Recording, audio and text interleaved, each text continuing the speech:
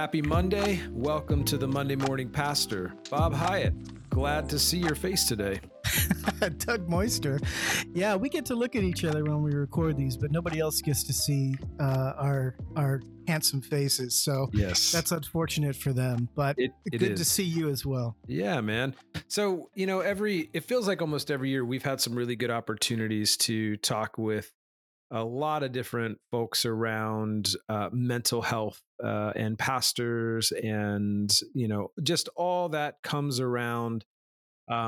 Just the reality of being a pastor in today's landscape, in today's world. And we have Dr.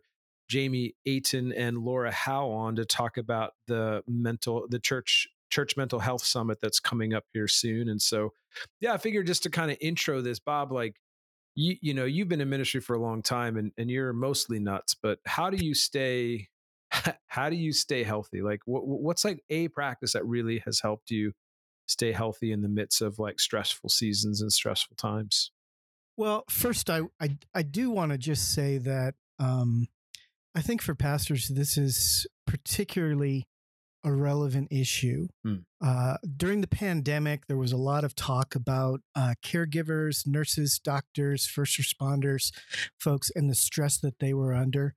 I think that, and that was great to highlight.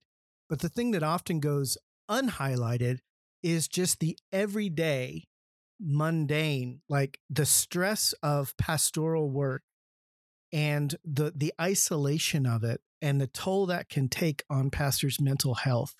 So I'm excited just to talk about that a little bit today because I think it's one of those things that doesn't get talked about too often. Agreed. For practices for myself, that's a great question. And two things come to mind.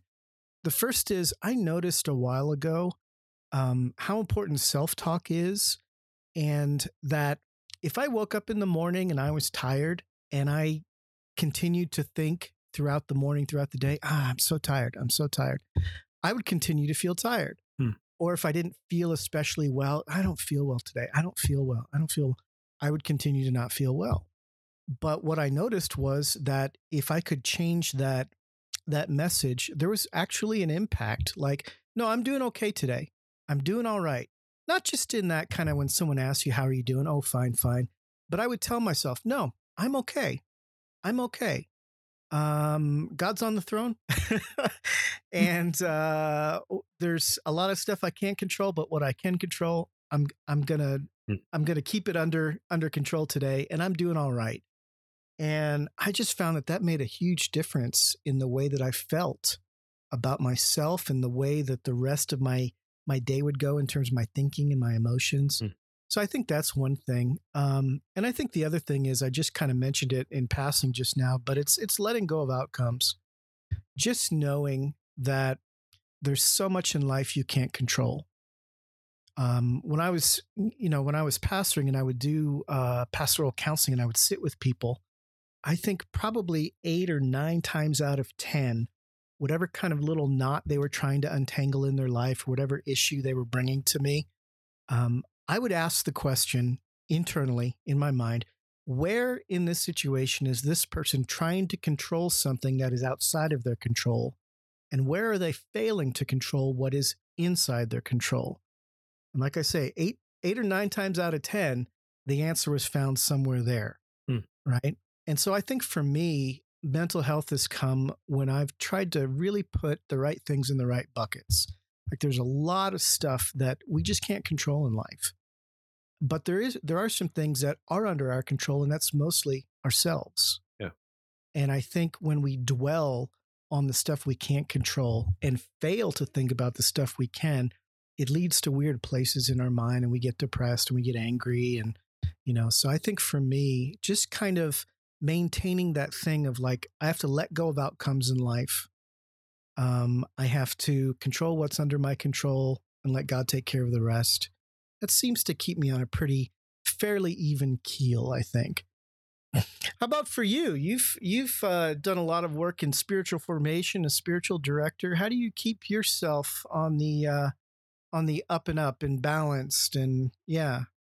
Well, I honestly, the first thing is that I've worked on is just over the years, still working on it. I feel like it's the journey of the rest of my life, but just defining what mentally healthy looks like, right? Like Huh. I feel like we're very good to recognize what unhealth looks like, but to actually Yeah. see what health looks like. So that's been helpful for me to just have a picture in my mind of like, oh, okay, this is where I'm at. But I'd Mm, say probably the most helpful thing is I tend to be an all or nothing kind of a person, mm, um, in a lot of regards. And so when things are good, everything's good, and when things are bad, everything's bad. And so I've just noticed that same sort of thing within pastoral ministry. You know, it's like, oh, it's just really rough, right? Like it's a tough season right now. It's like, well, so I've actually began this is silly. A couple probably during the pandemic is when it started, but it's carried over. Is I could say, oh, I had it was a rough day, when in reality I had one hard conversation. And yeah. so naming that, so like, it was the day was okay, but I had this one conversation that really was Mm, difficult for me. And so I think instead of generalizing and saying it's a yeah. tough season, it's like, oh, there's a really hard conversation, or it's like naming it and numbering it becomes really helpful. So instead of everything being crazy, That's it's great. and out of control, it's one or two things that are not in my control, that are things that I just need to recognize are weighing heavy. Um, Mm, and I think too, like just for me, super practically, every morning I have the same two questions that I've been answering now for, gosh, probably the better part of 3 or 4 years. And it's just, how am I showing up today? mm, And what is what do I desire most? And I'm not talking like mhm. chocolate chip cookies, things like that. But just that understanding of like, man, like what does my heart need today? Yeah. What's the thing that I Mm, recognize that I'm, this desire that God put in me, even if it's an unhealthy desire, what's behind that, Lord? And so mm, those two spaces, those two very simple, practical things, numbering and naming the hard things and not letting everything be hard. And then just having those two baseline questions for me in the morning. They've just been super, super helpful. Yeah. that's excellent. That's good Yeah. stuff. Yeah, man. Well, we hope y'all enjoy this conversation. One of the things that's really great is uh, Monday Morning Pastor has had an opportunity to partner with the mental health summit that Jamie and Laura and others have put on for a few years. We hope that you take advantage of being part of the free event, and if you want to be a part of the paid event, it's the same thing, but you have access to it for a long, long, long time. And so, yeah, we encourage you, if you're a pastor, you have that time and that date available, and you'll hear more about it during our conversation. We'd love to see your faces there. Mm,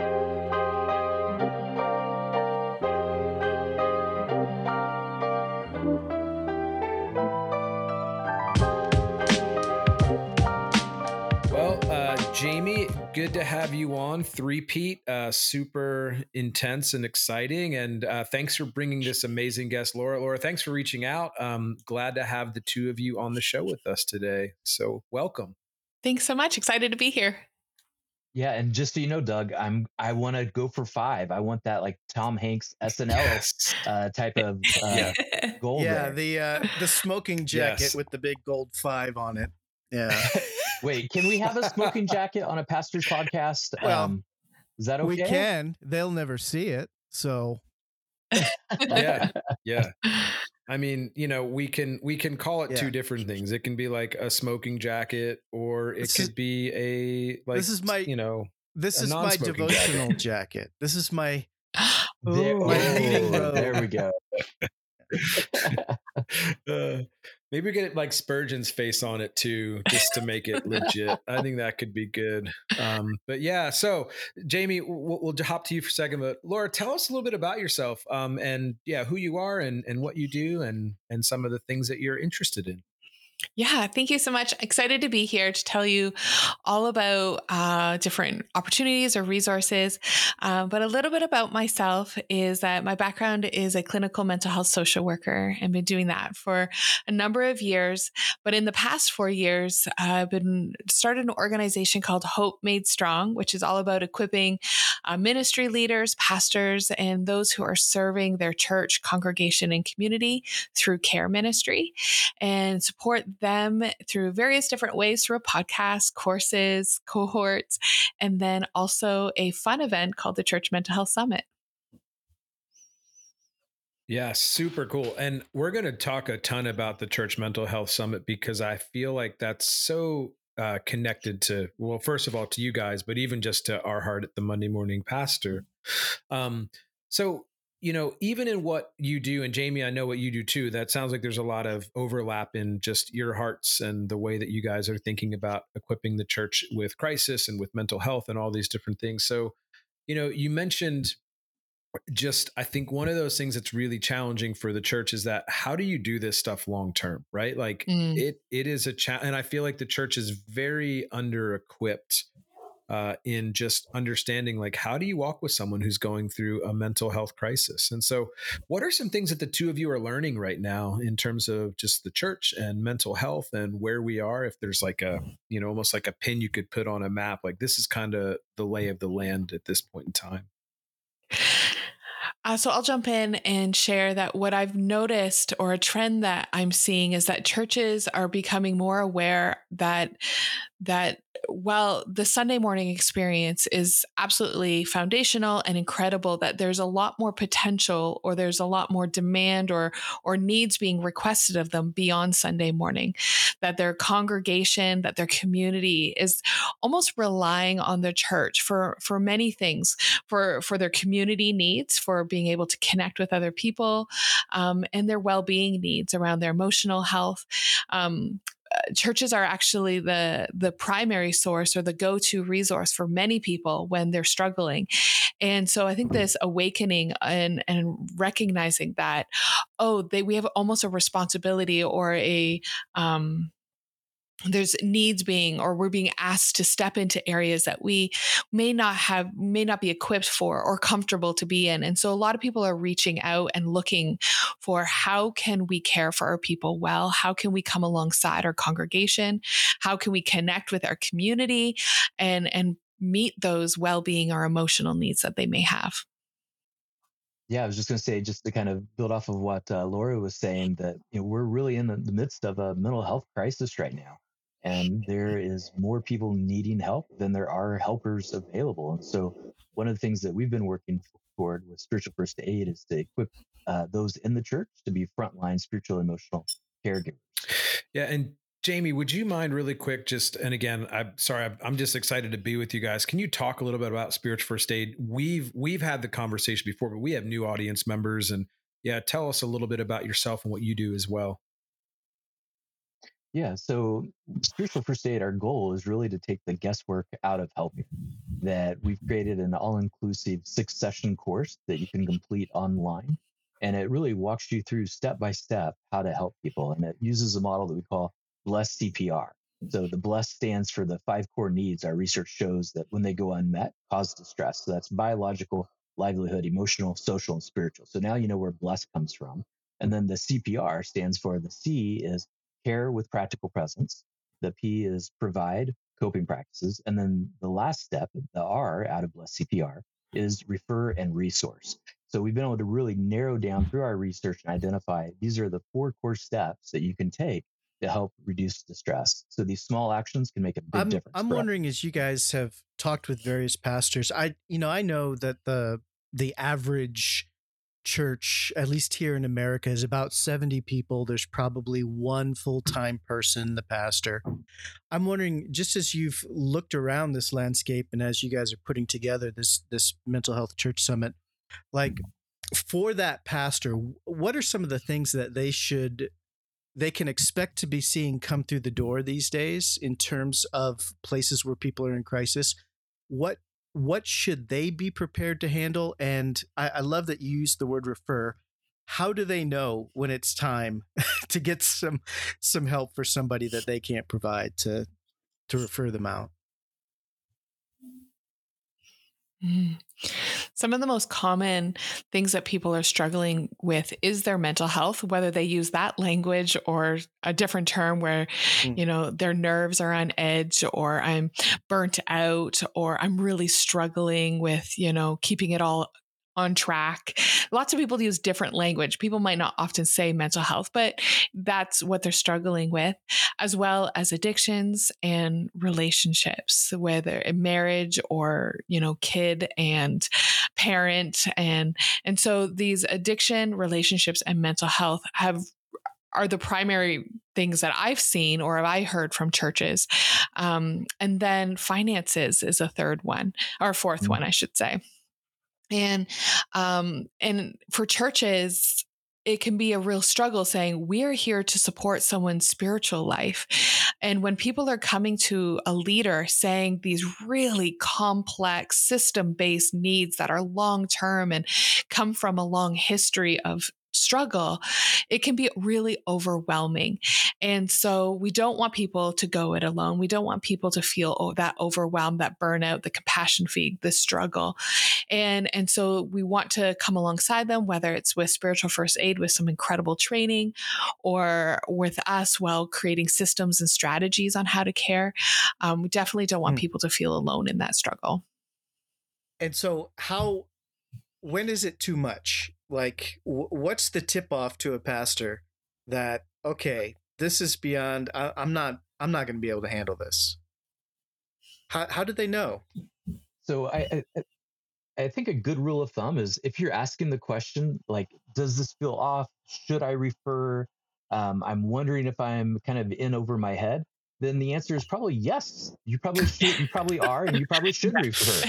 So, listen to that little voice inside that, there's actually been a lot of research that shows that even as we're kind of chewing on things mentally, that our body is taking in thousands of different data points that we're not even aware and processing. And that kind of gut feeling, that's where that comes from, or the same way, like maybe you feel afraid, but you're not sure why. Or, as a parent, I remember one time one of my kids was sitting on a stool and I said, stop sitting like that. They're like, I'm not going to fall, Dad. I'm like, stop doing that. I'm like, why should I stop doing it? And then boom, kid falls off the table. So I couldn't quite tell them in the moment what was wrong, but I knew something was off. My body took in that information. And the same thing's true when it comes to mental health and referral, that if you feel that sense that something's off, it's probably time to refer. That's a good rule of thumb. I like that. As you guys have thought about this and the kinds of things that are being handled, the kind of issues and challenges that you see being addressed in church and pastors and what to refer and what not, what are some of the things that you would like to see churches be able to handle better in-house, that they'd be better equipped to deal with as a community or a leader, as a pastor or a leader? Yeah. I hope that question made sense. That took me a second to get there.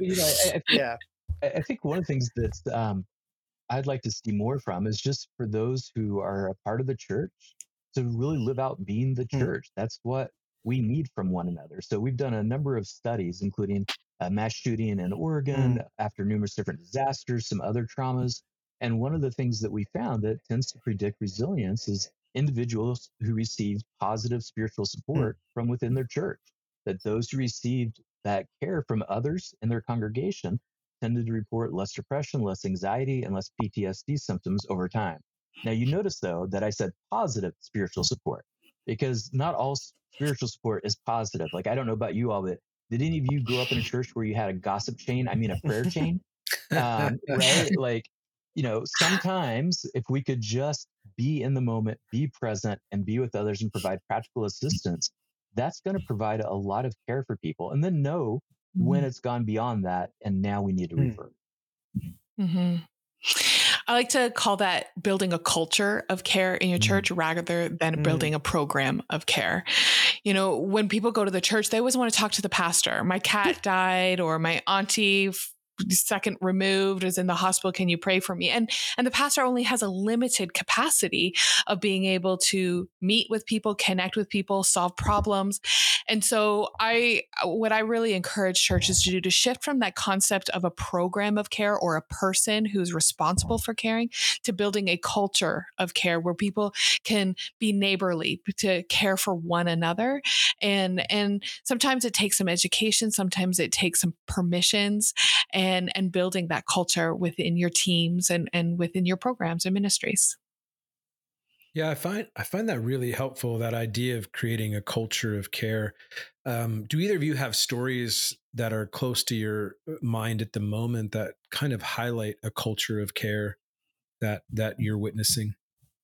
I see it happen almost organically in a lot of seniors ministries when people have relationship and they have trust with one another and they're connecting, that when there's a need, someone steps up and meets that need. They don't not the church isn't always the first person, or I should say the office or the pastor isn't the always first person to know that they're caring for one another. I think this happens sometimes when a church has a long history of small groups, life groups, Bible studies. It depends what home groups. They are all called different things. I don't know. I can't keep up with what people call things, but these home groups where someone loses a job or has a baby, and then a meal train is started, or someone reaches out or drops off some groceries. These are the organic things that happen when people are in relationship with one another. And I think that's what people crave, is that connection and that relationship to one another. And when you have that trust in that relationship, you can support and reach out. That's very cool. As you guys have looked around the church, and I know you're talking about mental health kind of within the community and what the community can do, how would you assess the mental health state of leaders in general? How are pastors doing? And how would an individual pastor know that maybe it's time I need some help here? What might be some signs? That's a great question. And from a lot of the pastors that I hear from and in conversations with, that many are really struggling right now. That they're coming through a really hard season of ministry that's been disrupted from the pandemic, and we're still seeing afterwaves of that, and then political challenges that are happening more and more in the church. That a lot of pastors are under a new type of microscope and really feeling that pressure. And that now, on top of all the other things you all do, now we're throwing mental health on top of it, right? So it just keeps getting more and more challenging. And so, in terms of kind of knowing, I think it's important to really kind of check in with ourselves. And I like to think of it a little bit like surfing. I don't think you're ever going to have a perfectly balanced life, right? Like, I one time was listening to a radio show, and they had all these experts. And after they got off, I went back and I did the math. So I am a researcher, right? So I actually did the math and added up how many hours in a day it would take to do all of the things these experts said I needed to do to be well. And it added up to more than 24 hours, right? So that's one of the reasons why we get stressed. So I like to think, no sleep for you. No sleep. So how are we going to fit that into our life? Well, I like to think of it a little bit more like surfing, where it's okay to ride like a crest of busyness sometimes, but then know when you need to get off the wave and just kind of wade in the water, and know when you need to get completely out of the water and go sit on that beach for a bit. And so one way of kind of knowing that is when you start to see your stress interfering with your everyday life. Mm-hmm. In my time as a counselor, as a caregiver, I noticed some symptoms that I experienced that when I share my story, that a lot of people are like, oh, that's a thing. That is a symptom of burnout or compassion fatigue. And I was like, yeah, like this is what happened to me, is when, I changed my behavior, like Jamie said, where I once used to go out every Thursday night with, girls' night. And now I just want to stay home in my pajamas and a book. Or I used to shut my light out and go to bed by 10, but now I'm scrolling and surfing till 11. So when you see that shift of behavior, and then something that is kind of insipid, it kind of sneaks up on you, is this feelings of resentment or numbness. That I can remember sitting in the parking lot, looking at my office, knowing that the people in there are relying on me, who are desperate for some support and help, but me sitting in the parking lot and just dreading going into the building. And that was a huge sign for me that I'm not my best. I'm not well. And at first I took it personally. I was like, I am disqualified. I'm no longer qualified to be in this role or be in this function. I don't deserve it. I'm not a good mom because I get frustrated with my kids when I get home from a long day. And now I don't even want to go to work. And so I am a bad person. But when I learned more about what compassion fatigue is and what burnout really is, I learned that trauma is sticky and that it's a burden that starts to weigh on you and impact your thoughts and impact your well-being and impact your emotional health. And that I wasn't experiencing this because I was a bad person or I was a disqualified caregiver or, my role was no longer important. But I experienced this because I was such a giving caregiver, but I did not have opportunities to refuel. I just gave and gave and gave and gave. And so that for me was a huge sign that I'm not in a great place. I'm not my best self and that my family deserves my best self. So I need to get help. And I did. Mm-hmm. Did you find was it challenging coming to that place to say, I need help? And because I just can hear the pastor's stories. Like, I know I'm at this really rough place, but I feel like if my church knew I was in counseling or knew that I was seeing someone, that there'd be this, there's this weird tension. Are you still finding that narrative within the church present, or is that more of an old narrative?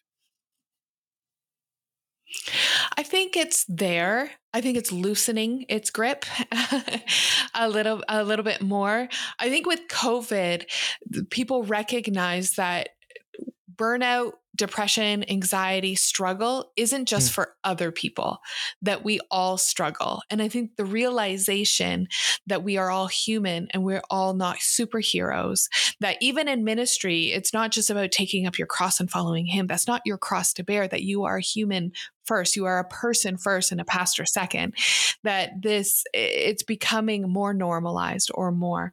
However, no one wants to admit they need help. Not even me. And I'm not a pastor. No one wants to admit that they are struggling or can't do it on their own. It's a really, really hard place to be in.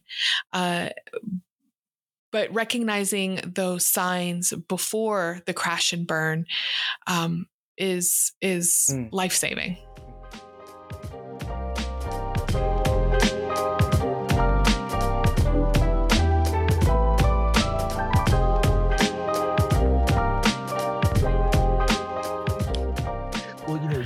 Laura was sharing her experience, and I've also at different times gone to personal counseling as well, because the work that we all do is challenging. And one of the things that I have found is that oftentimes, in the same way like how Laura shared, that when we mention this like in a workshop or in a talk, oftentimes there'll be like a little line of people that come up afterwards, and it's like, it was so reassuring to know that you've gone, and maybe I should go as well, or that I've gone and I wish I had somebody to talk to let them know that I've gone to counseling, right? So sometimes being able to actually own that can model healthy behavior for your congregation. Now, at the same time, it's not right. Like, you have to use your self-disclosures in ways that are appropriate, but it can also sometimes be really freeing for others to know that you yourself have gone to get help. Yeah. Yeah. I think you're right in that. I think that sense of any kind of stigma is lessening. I do talk to a lot of pastors, and more and more are saying they're utilizing counseling for help. But I just want to say, for anyone that's listening, who is in some type of helping ministry, if you are feeling that sense of growing resentment towards what you're doing, if you're feeling that sense of stress,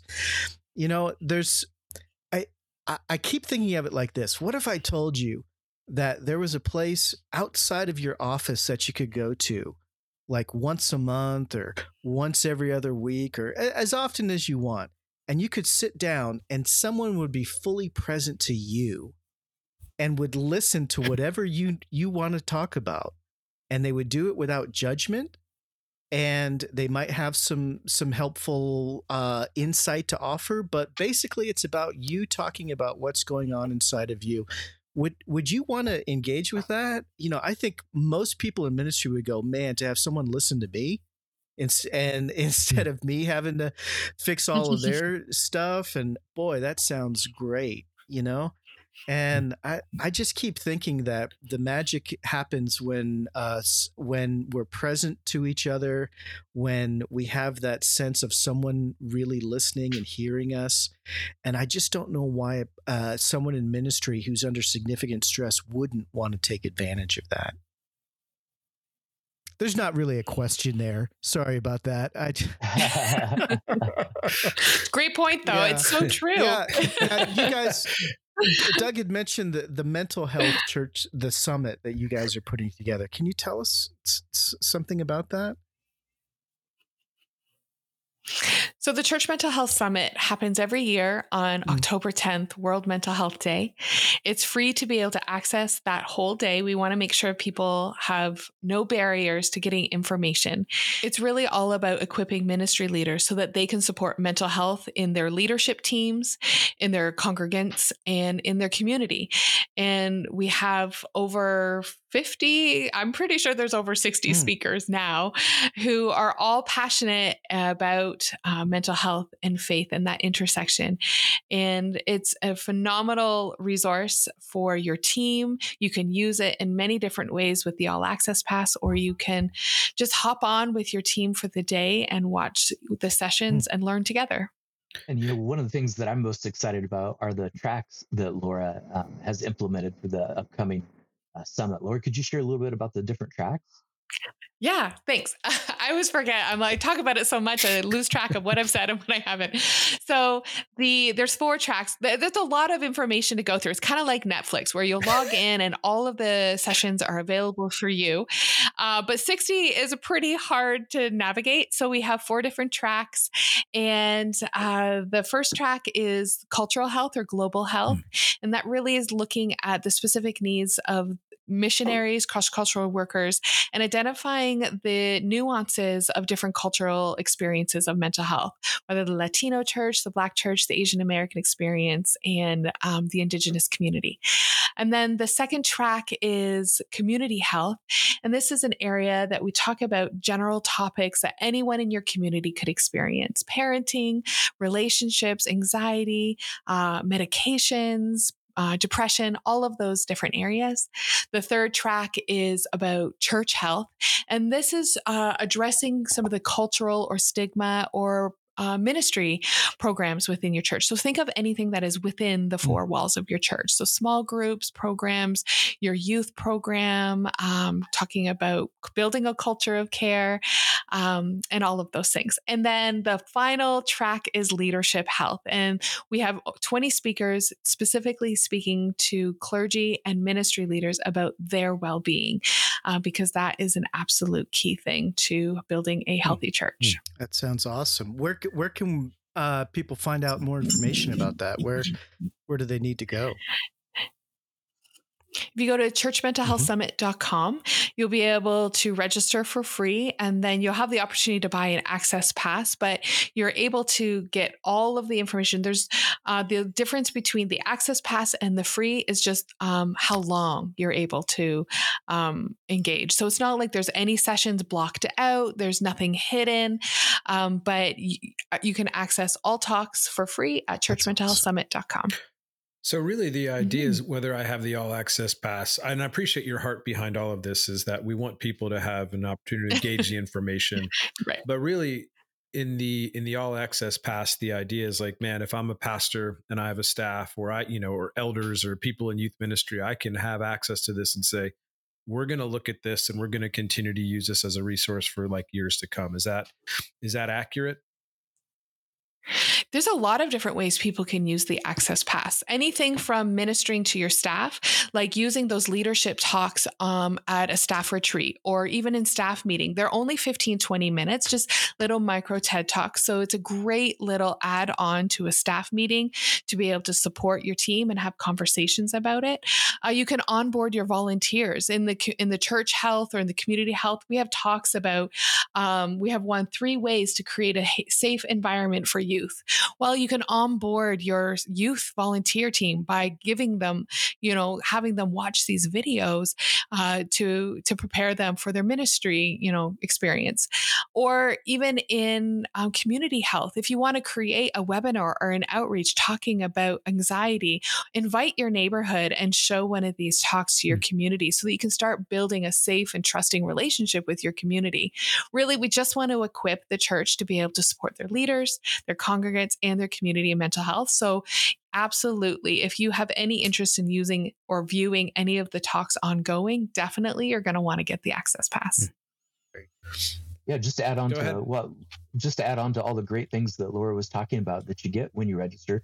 There's, not to sound like we're selling like steak knives in the middle of the night, but wait, there's more. So you can, when you register, we're also going to be sharing a number of different free resources with individuals. So like free ebooks and different free videos and lots of other resources too that you can use throughout the year. That's awesome.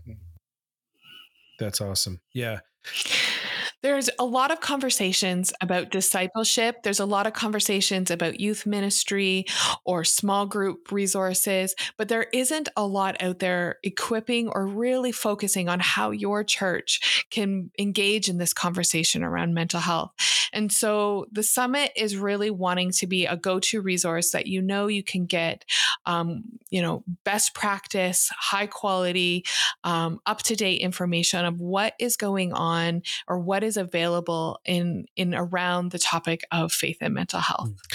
I think it's needed so much too, because I feel like that idea of mental health, and we've talked about this before, but it's shifted so much where, 10, 15 years ago, the stigmatism of mental health was, oh, it's that one weird person off in the corner of your community. Yeah. And there's other issues that are happening. But now it's like, I think just realizing that maybe one of the greatest launch points of outreach and mission for the church in this season is to help see communities heal. And, who better equipped with the good news of the gospel to have this extra tool in our tool belt to be able to kind of like walk out there with a little more sense of confidence, and even just a sense of like, hey, we don't know exactly what to do, but we have a good idea on how to do some things that we're certain can be really helpful. And I just applaud that. I thank you for that. I know for us, we've used spiritual first aid. As a pastor, I've used that tool for, since I think Jamie told me about it like 2 or 3 years ago. And it's just been such this unique opportunity. And yeah, I just think that what you guys do in that is so important for the church, especially as we're coming out of the pandemic. And it feels like everything is heightened. The anxiety is heightened. The depression is heightened.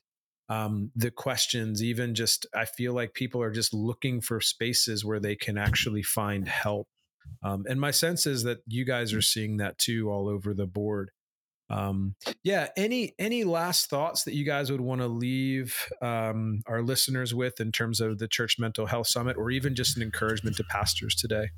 So for pastors listening, we want you to hear that for the summit, there's something there for you. You're going to be able to go find resources that are going to help you in your own ministry and help others, but also know that this is an opportunity to also lighten your load. Get people from your church involved so that you're not the only one having to provide care.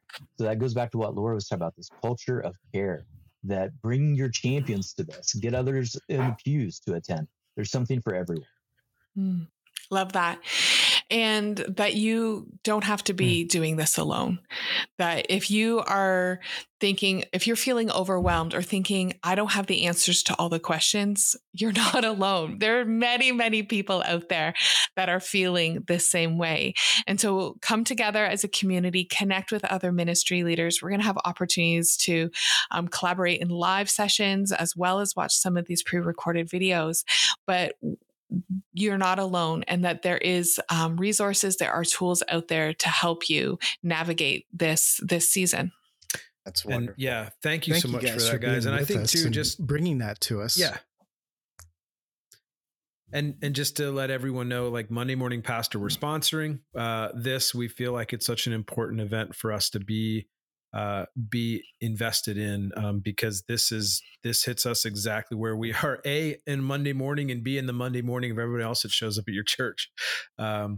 So lastly, we would love to just really quick throw in a fast lightning round. Just, we're going to ask some questions. You don't have a ton of time to think. And we'll start with, with each question. Laura, I want to hear your answer. Jamie, your answer. And so first question, I hope you're ready. Okay. I suddenly got nervous. All right. Here Coffee, we go. You should totally. Coffee or tea? Tea. Coffee.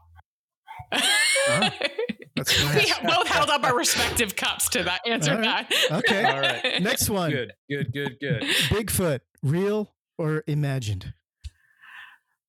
I'm gonna go with imagined. It's real. It's a Ford monster truck from the 80s.